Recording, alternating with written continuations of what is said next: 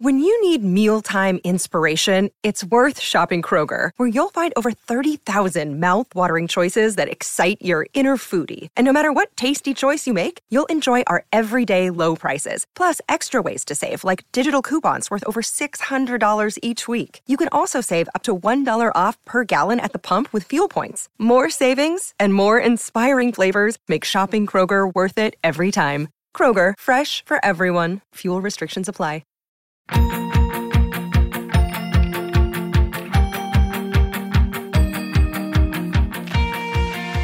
Are you a fan of young adult novels? Have you ever wondered the stories behind the people who wrote your favorite young adult novels? Then join author Eric J. Brown and Alyssa Lube of Netflix's The Circle every other Tuesday on YAOK. Available on all podcasting apps. Woo!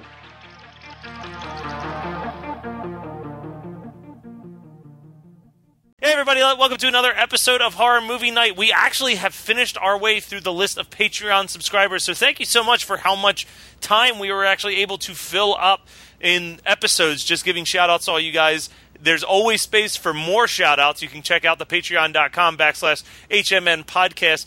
But we're starting back over. We're going to start this one off with a shout-out to Tyler Sharp. He's one of our most devoted fans. He's always sending us emails. He's always posting in the group. Thank you for being a awesome, dedicated fan. I'm sorry that you live in Iowa, because we'll probably never come anywhere near you for a live event. But always appreciate you listening. Now let's talk about a movie.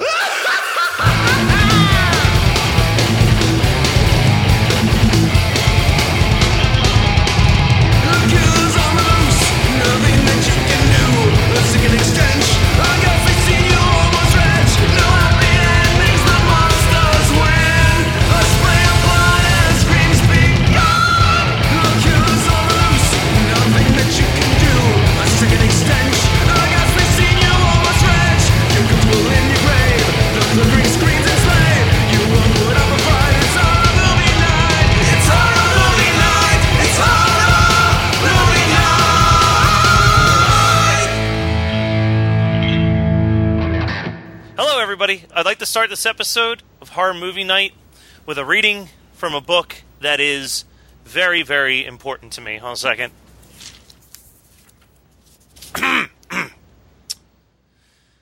For there is a man inside of me, and only when he's finally out can I walk free.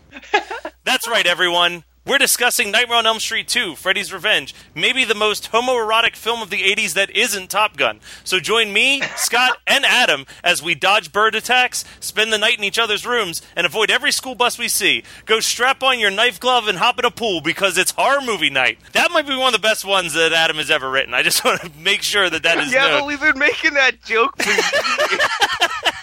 Yeah, that was one of the Survivor Girl songs that was never written. The Man Inside Me. Well, I remember it was based on, because I had proposed the idea that you do an EP where every single song is a different Freddy movie, and then Adam pitched that as the name of part 2. And then it's just gone from there. I pitched it, Scott was like, "Oh yeah, no, we were already." It was. He pitched and I caught. All right, so let's address the elephant in the room right out the gate. This is infamously the gayest horror movie that's ever been made. It has been voted on multiple websites. The documentary Never Sleep Again, about the entire history of Nightmare on Elm Street, has probably a 45-minute segment dedicated just to this movie. And in that, it is revealed that the writer, the star of the movie, and the set dresser were all gay. The writer had put in plenty of gay subtext, which the actor had picked up on and played up. And the set dresser tried to hide as many hints throughout the movie, but everybody else was completely in the dark to the gay subtext when they were making the movie. The director denied this for years, that there was any kind of gay subtext to it, and the writer kind of, went along with it because it was the 80s, whatever, you don't want to out yourself. But eventually he was like, "Oh yeah, no, That was totally gay. Well, I mean, right out the this gate. is blowing my mind because I thought that it was like, I didn't realize that it was like intentionally a homoerotic. I was just like, we're just making jokes about this, right, guys? No. Wow. The set dresser knew what he was doing when he hung up the "No Chicks Allowed" sign on Jesse's door and put the board game Probe in his closet. I saw the no chicks, but I didn't see Probe. Hey, Adam. You never see the Probe. You never see it coming. So this movie also has one of the rare times where we genuinely have a male scream queen, because Jesse has that girly scream and he does it a lot throughout this movie. Early on, we start off with a nightmare where he's on a bus and the bus is just careening towards hell, and then he wakes up with the girly scream. And it has my favorite line in the movie where it just pans downstairs to the kitchen and his sister goes, "Why can't Jesse wake up like normal people?" And that's probably the only line that was supposed to be funny that is funny in the movie. The rest of it, I feel like, is a lot of unintentionally funny lines. But dear God, this movie... This is the beginning of the end for Freddy trying to be legitimately terrifying in any kind of way. I don't think this is the beginning of the end, my friend. I think that the beginning of the end was like the last minute of Nightmare on Elm Street, and then they were just like, you know what? We can do whatever we want. We made so much money. Yeah, well, there's some there, but this one's got like they try to redeem themselves, and they do with like Dream Warriors, and Part 4 is also pretty good but it's still, this is the last time. Until probably New Nightmare, where they tried to make Freddy legitimately scary and not like the stand-up comedian that's just burnt to death. Like, man, yeah, there's so many opportunities for Freddy to quip and to say, like, you know, crack out one-liners, but he'll just be like, "Jesse's fucking dead," and say shit like that. Like, he doesn't care. He's not trying to be funny. And like the whole "you're all my children's now" line and stuff like that. Even though that whole pool scene is the most nonsensical fucking thing I've ever seen. Yeah. Well, it also okay, least believable of all of the Freddy scenes. This also has the line that the great poet Will Fresh Prince Smith quotes in his song "Nightmare on My Street" when he says, "You've got the body and I've got the brains." Which 100% appears in that song. There's so many moments. Well, I want to start with a zany unpacking your room montage. Oh, my God. Where you've got the toy that you turn into your penis that you're masturbating. Very good. The dance sequence is so good in this movie. And, like, I think... Good?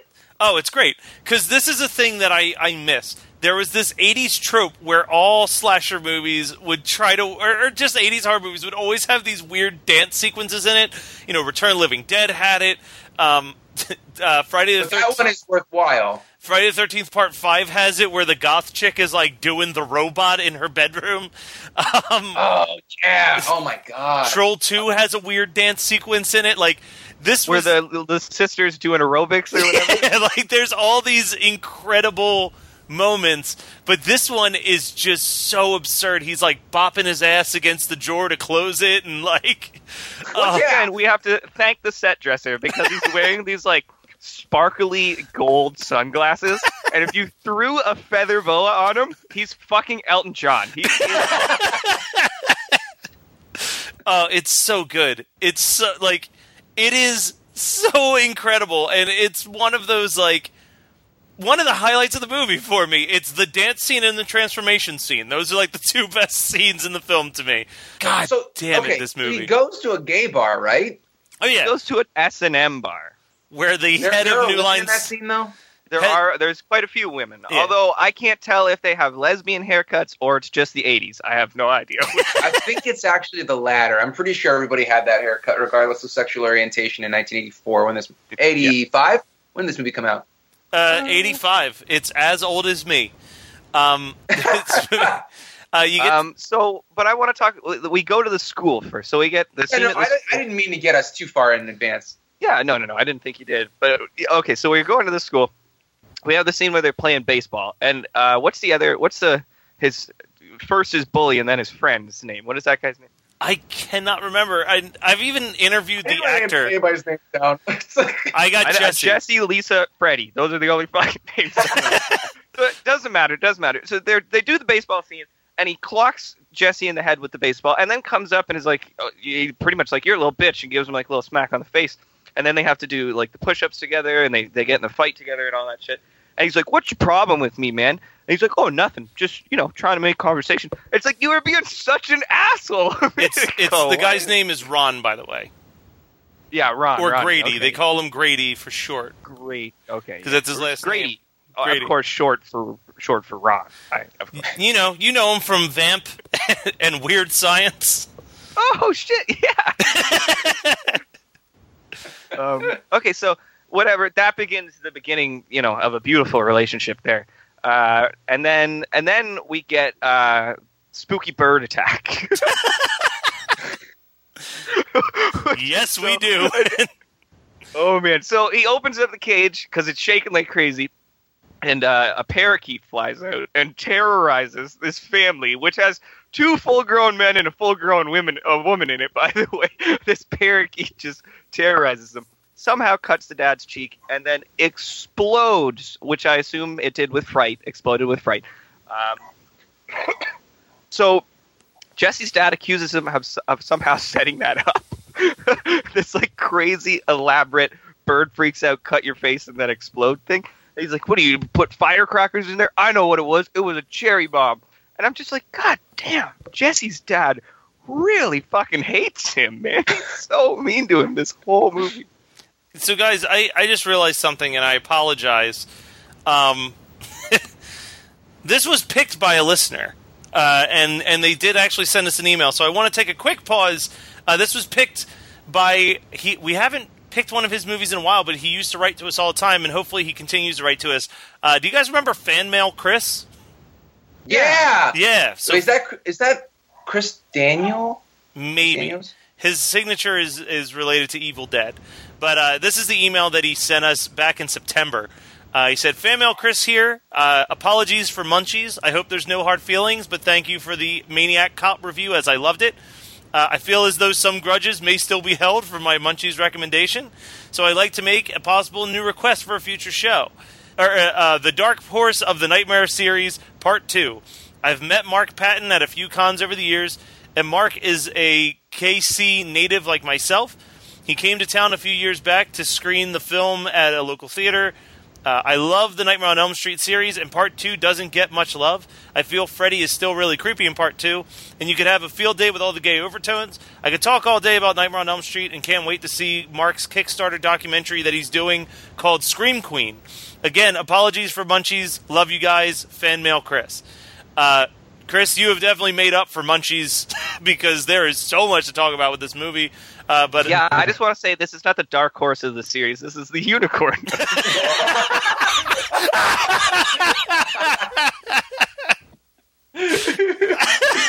All right. Great show, guys. See you next week. oh, shit. That was fantastic. I think we're going to just get rid of all the goodwill that our gay audience Why? We're discussing the gay Nightmare on Elm Street. I know, just for the unicorn joke. No, I think they'll love that. Holy shit, they'll love that. So, yes, he goes to the SMS. So he becomes friends with Grady. And then that's where, like, the gay overtones really start to seep in because he is infatuated with Grady. Most of the time they spend on screen together is changing in a locker room. Oh, God. There's like one scene where it just cuts to them in the lunchroom, and Grady's just like, "So, like, what do you want to do tonight? You want to, like, hang out? We go see a movie or something?" Like, it's like this super awkward scene. It's like when you're asking your crush out on a date. Yeah, but here's or for me, just when you're talking to a woman, like, "Hey, I'm Matt. How you doing? Want to go do something?" Like staring down at your shoes, kicking at the dirt and stuff. Like a regular Charlie Brown, just live action Charlie Brown. Yeah, can we talk for 1 second about is it just me, or is the female lead in this movie like super attractive? Yeah, she ain't bad. Oh yeah, no, yeah, I agree. No, She's I found got her. like this Meryl Streep thing going on. Is it Meryl Streep? I Yeah, think that she's got a little bit of she's got a bit of a Meryl Streep thing going. She does. She's got a young she's- Meryl Streep. I didn't really see it until you said it, but yeah, absolutely. So Mike Patton, you know the part when he has his crazy tongue that he's like kissing between her boobs? Yeah. That the stills from that, he's just grabbing mounds of boob, and all I can think of is just know they're at the office because he doesn't care. Why would he give a shit? Okay, so he goes. He has a bad dream again. Goes walking in the rain. Goes to the S&M club, right? But his shirt's unbuttoned. Why? Yeah, unbuttoned, and he's all wet and he's all glistening. I don't know, just to give the girls that are watching something to look at. I guess. I don't think it was the girls that were watching were the target audience of this film.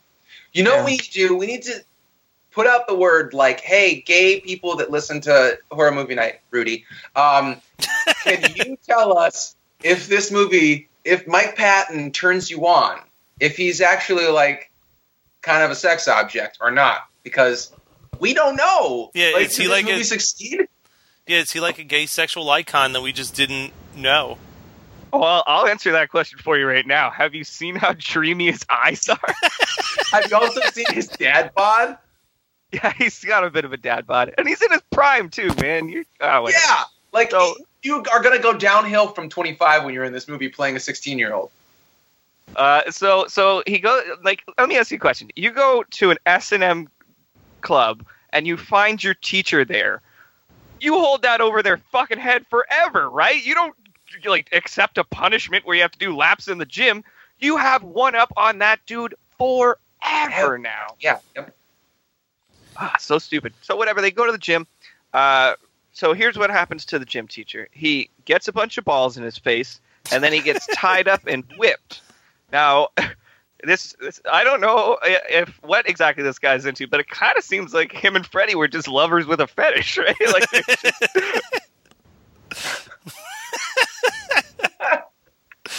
Oh, shit. Yeah, This film's great. it's not the worst Nightmare on Elm Street movie, I can tell you that. Well, okay, so both of you, tell me, who do you think, or what do you think is the worst Nightmare on Elm Street film? Because, like, I don't know. This movie is actually pretty hard to watch. Not like it's not a poorly made film. They had a good, their script is just shit. They had a good budget, and they were riding high off the popularity of the original Nightmare on Elm Street. So I well, think... if you you go ahead, man. Go ahead. I was going to say, I think the worst one, in all honesty, and what I determine to be the worst one is a combination of two things. Are the kills good, and does the movie make sense, fundamentally? And when thinking of that, obviously, I'm going to assume that we're all taking the remake completely off the shelf here. I never even bothered to watch it. Yeah, Part 5. Part 5 Dream Child, to me, is the worst of these 7 movies, because it doesn't make any fucking sense. Like, there's not a single moment where I understand what's happening, and I've watched that movie a lot. I would put this right above it. I have trouble with the titles once we get a little deeper in. Which is that? We might be talking about the same one, but the one where it opens with his mom's a nun and she gets raped by the 1,000 maniacs in the insane asylum. I believe that's 5. It's either 4 or 5. I remember them based on the death scenes. Okay, guys. Number 3 is Dream Warriors. Number 4 is Dream Master. Number 5 is the Dream Child. And I think Dream Child is the one that they talk about. I'm pretty sure that's the one where it opens up with her getting raped by 1,000 maniacs. I'm not positive, but just by the name alone, I remember that is arguably the worst in the series. Yeah. Now, is that the one where the guy thinks that he's Freddy's kid for most of the movie? No, and that's Freddy's Dead, which I love. Yeah, because that's also the one that has the video game death in it as well. Yeah, no. Yeah, okay, that one's fucking dope. I love that one. Yeah, everyone says Dream it's the Child. worst one, and they're a bunch of assholes, because Dream Child is fucking horrendous. Dream Child is the one where the one character's pregnant, and Freddy can kill people while they're awake if the baby in her womb is dreaming. That's right. Oh my God, you're right. Okay, you know what? This movie gets so much, like, I totally forgive all of the negative things I used to think about Nightmare on Elm Street 2 because I've blocked out a lot of the shit from The Dream Child because I saw it one time. I think I was a sophomore in high school, and I was like, this is the worst shit I've ever seen. Yeah, it's awful. It is unwatchable. Yeah, it's horrendous. Like, this one's not great. Don't get me wrong. Like, I understand some people consider this the best one, and they are more than welcome to have that feeling. It's definitely that. No one thinks that. I bet you if we ask, there will be people on the Facebook group that will say that this is their favorite Nightmare on Elm Street movie. But They're probably saying mess with us. No way. I think that you'll be surprised. But yeah, I think that this is right above Dream Child as like one of the low points in the series. And then really, honestly, I think if you take out the cockroach death, Dream Master isn't really anything to write home about either. No, Dream Master's pretty terrible. I've only watched it like 3 times, except for that scene is amazing. Yeah, that it wins a lot of points for that one scene. And then, I don't know, I would rank like New Nightmare and Freddy's Dead both kind of like on even playing field, but 2 very different movies.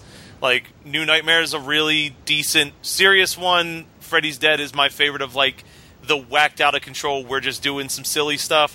And then the same could be said for 1 and 3. I think 1 and 3, it really depends on what mood you're in on your Freddy, on which one you like better. So, or how badly you want to hear Dokken. I mean, that's usually what decides that for me. Well, speaking of 2, though, really from this point moving on in the movie, it kind of starts to go downhill. I'm losing attention span on it, and I'm getting kind of bored. Even when we get up to, you know, the almost sex scene where he starts channeling Gene Simmons' tongue out of his mouth and shit.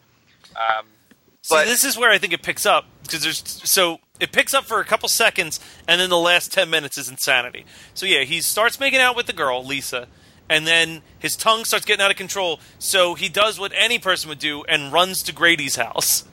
And let me use this on you! Yeah, and then Grady's... What do you want me to do? I just want you to watch me. And I was like, watch you do what, bro? Well, Grady has that one line where he's like, something's trying to get inside me, and he goes, oh, and you want to try to sleep with me? And it's like, oh, Jesus Christ. But then the best part in this movie, and not me being like sarcastic, is the transformation scene. It seems like the part that they put the most time into, where, you know, Freddy literally rips out of Jesse. And it's just a really cool, well-done sequence. And then it stops being fun again. Yeah, and then we get back to the pool party. As much as the pool party is really memorable, it's really stupid. Like, he attacks Lisa, and then he jumps out that window, but then disappears before he even hits the ground, and then bursts out of where, I have no fucking idea he jumps out of. It's like he's jumping out of a sewer grate, but they're beside a pool. Like, where's he coming from? Yeah. And then, you know, starts setting shit on fire, and now the infamous line, "You're all my children now." That's good for 3 and 3/4 of a second that it takes him to say it. But then it just is stupid again. So, whatever. Lisa's dad comes out and he shoots a bowl of cheese balls or something like that. Completely fucking misses Freddy by a mile. Freddy disappears through a fence, and Lisa's like, "Oh, I know where he went. To, you know, the steelworkers factory where there's tons of fire and stuff." Just terrible memories for him. That's probably where he is. Yeah, like that's something interesting about the entire series, though, is why if he was burnt to death, why would he always be around fire? He uses it constantly, and while I was watching this, I was thinking the same thing. I was like, why isn't he, like, terrified of fire? You'd think he'd be really scared of it. And then I was thinking, well, why isn't Jason scared of water, really, either? Jason's got no fucking Jason, at that point. Jason only is scared of water when they need him to be in, like, milliseconds of the end of a movie. Like, I think he's terrified of water. Are you talking about Jason Takes Manhattan? Yeah. Because that's the first thing that comes to mind. Yeah, I was going to say Jason Takes Manhattan. Although, again, he's not terrified of water for the hour and 20 minutes that they're on a boat ride. But, like, yeah. Or sewer when it suits water. him, he'll literally be underwater and jump out it. But I would say, doesn't Freddy versus Jason, he uses water to, like, scare Jason at one point? No, Jason uses fire to scare Freddy because he sets the house on fire, and then they're both in there fighting, and you can see that Freddy's a little bit sort of unnerved by the fact that they're in a burning building. Which is weird to me because it's like you're already burnt. The worst that could happen's already happened, buddy. Like you're not going to get more burnt. So he goes to the steel mill, and this is where like one after another is the craziest shit I've ever seen, because we have the human-faced dogs, and then immediately it's the mutant rat getting eaten by a mutant cat. How the fuck is Freddy doing this shit? He's in the real world now. They did scale that back quite a bit in like 3, 4, 5, 6, 7. Yeah. Thank fucking God they did, because those human-faced dogs are atrocious. I feel bad for whatever dog they put those horrendous masks on the face of. It looks so bad. It's awful. So I practiced and I practiced and I practiced for like an hour to try and get this, but I don't think I got the accent down quite right. But let me try here. After 6 weeks, the Freddy will encase himself in a cocoon and in a chrysalis, and after several moments, a new, beautiful Jessie will emerge from inside.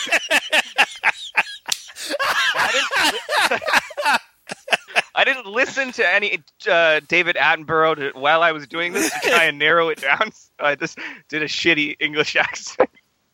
It's so good, though. Oh, Thank you. It's so yeah, funny. And then whatever. We can never just have fucking closures in these movies. Well, right? We can never just. Jesse's saved by the power of love. It's like, Wait. Does his buddy give him a bro job? Because that would have popped Freddy right out real quick. Something would have popped off, yeah. But yeah, so I can't tell if we're having a good time or if we're going to just really offend people. I think they're going to have a good time. I wouldn't worry too much God, about I hope it. so. I'm worried. But then, yeah, so the power of love saves everything. It don't cost money, don't take fame, don't need a credit card to ride that train. And then, dude, if you can watch Nightmare on Elm Street 2 or Back to the Future, which would you pick? Is that even an honest question? No. I was going to say, I'd watch Back to the Future 3 before I'd watch Nightmare on Elm Street 2 again. Damn, dude, that is cold. that is. I promise you, it is a toss-up between those two. But yes, then there's the claw popping out of the chest scare, and then it's the movie. It ends. Thankfully, that's what I'm saying. We can never just have proper closure in these movies. It's always got to be like. I think Dream Warrior. Did Dream Warriors end with a proper closure? I feel like it did. I feel like every one of these movies has a gotcha, though, doesn't it? Isn't that kind of the whole point? I really do feel like Dream Warriors doesn't for some reason. But I could be wrong. I haven't watched it in a bit. But all right, we'll find out eventually. I'm sure one of these days we'll do that weird thing where we talk about a good Nightmare on Elm Street movie. I don't know if I want to. So that's all I've got really for the man inside me, Nightmare on Elm Street 2, Freddy's Revenge.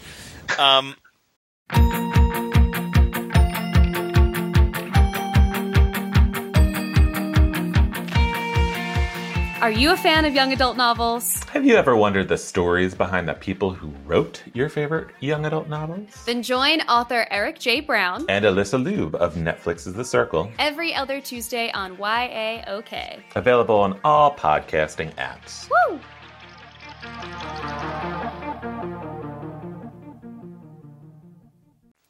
What did you guys watch this week? I'll go first because it's not that interesting. I watched the whole first season of House of Cards. This isn't that interesting. I just watched a season's worth of a TV show. Yeah, but that's not interesting in the context of our show. I don't think anybody really gives a shit that I watched House of Cards. But it's good. Kevin Spacey, really good. There was a couple moments in there that were really hard hitting. Have either of you guys watched any of it? I've never seen it, but I've heard good things. Yeah, it's good. It's it's really nothing to write home about. What I would suggest is you watch the whole first season and then the first episode of season 2, because that was just like, holy shit, that was crazy. That was really intense. But I don't know. I haven't had the energy or the interest to really pick it back up again. I'm sure I'll watch more of it, but nah. I believe by the time this episode comes out, I will have appeared on a podcast called the 90s TV Hour. If that episode is out by now, you get to hear me talk about 2 TV shows, both that aired in the 90s. The one episode is Season 6, Episode 1 of Step by Step, the episode Crazy Love. And the other episode that we discuss is Episode 13 of, I believe, Season 3 of Daria, called Die Die My Darling.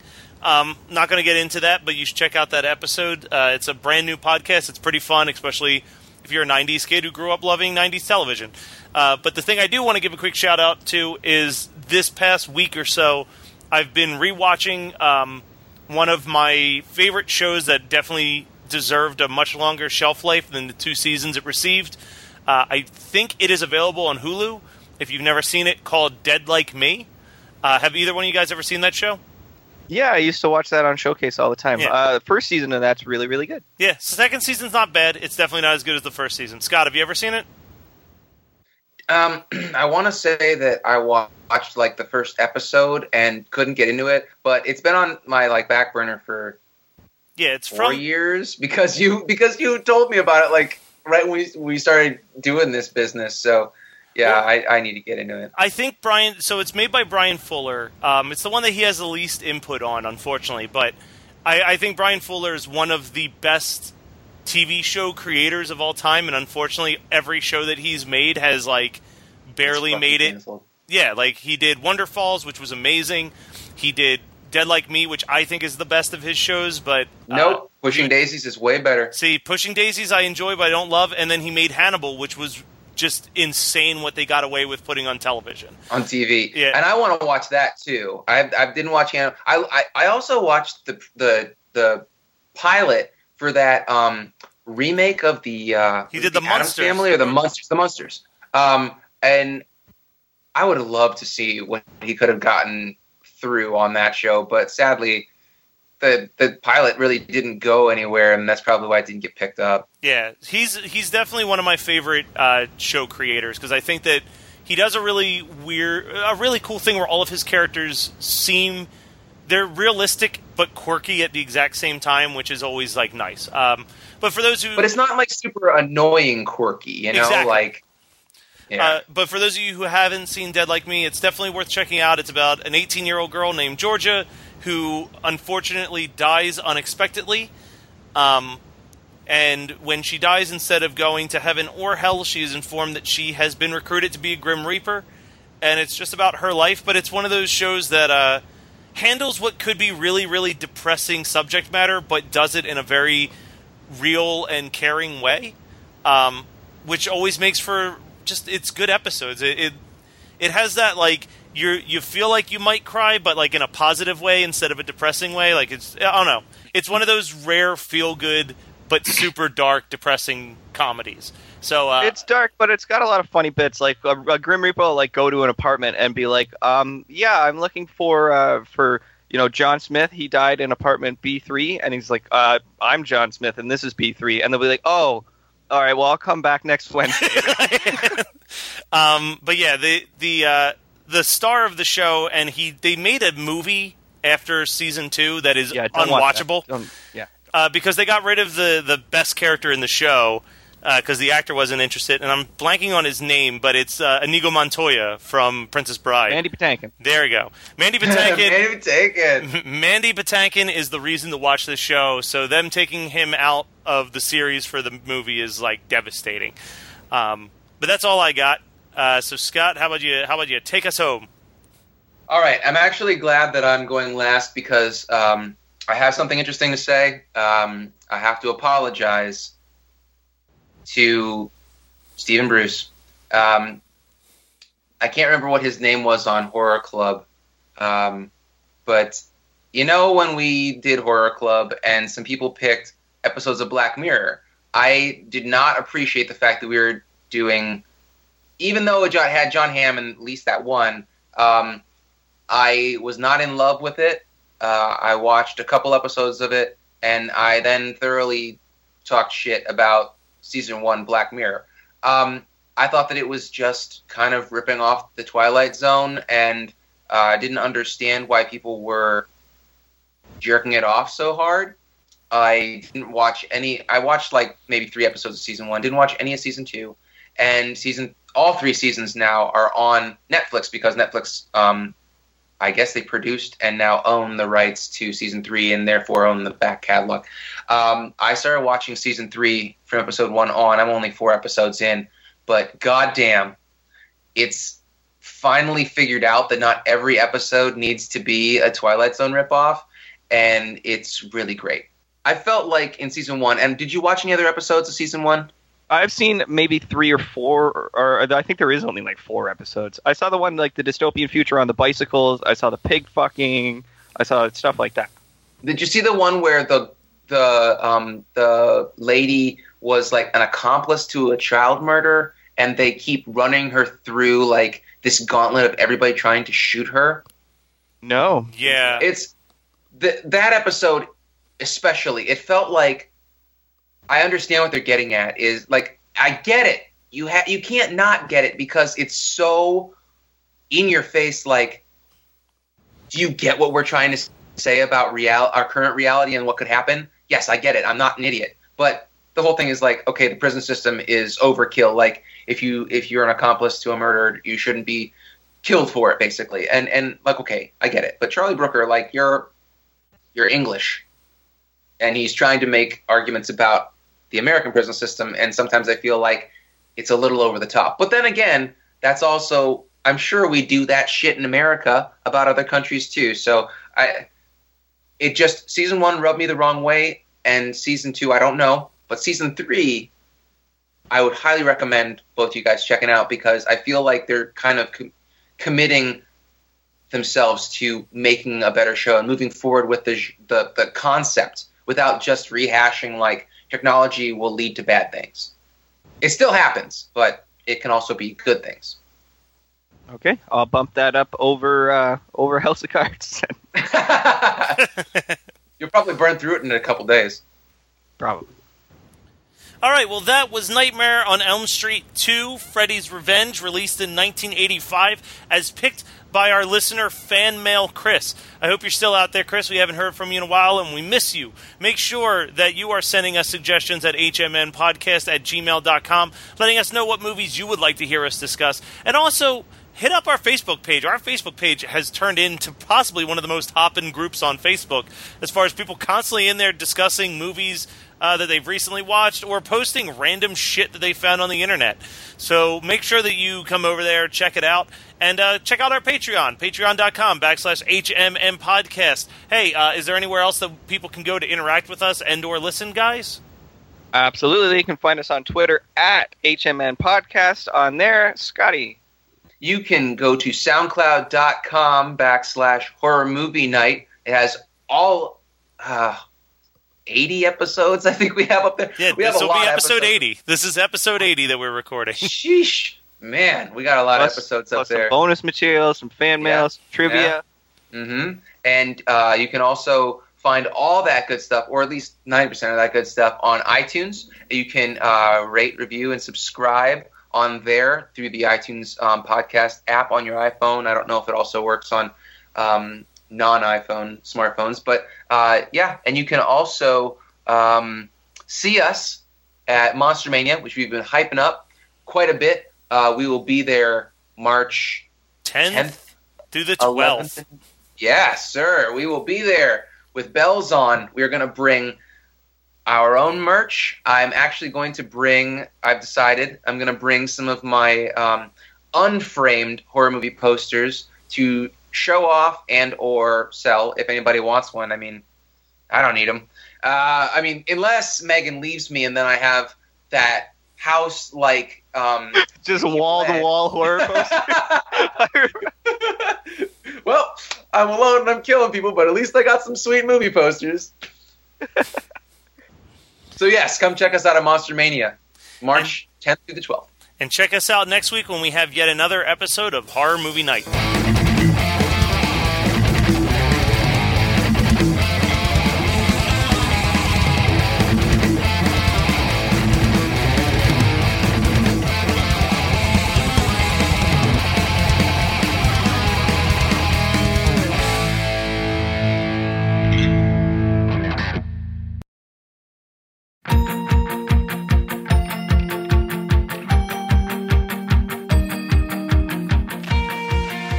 Are you a fan of young adult novels? Have you ever wondered the stories behind the people who wrote your favorite young adult novels? Then join author Eric J. Brown And Alyssa Lube of Netflix's The Circle. every other Tuesday on YAOK. Available on all podcasting apps. Woo!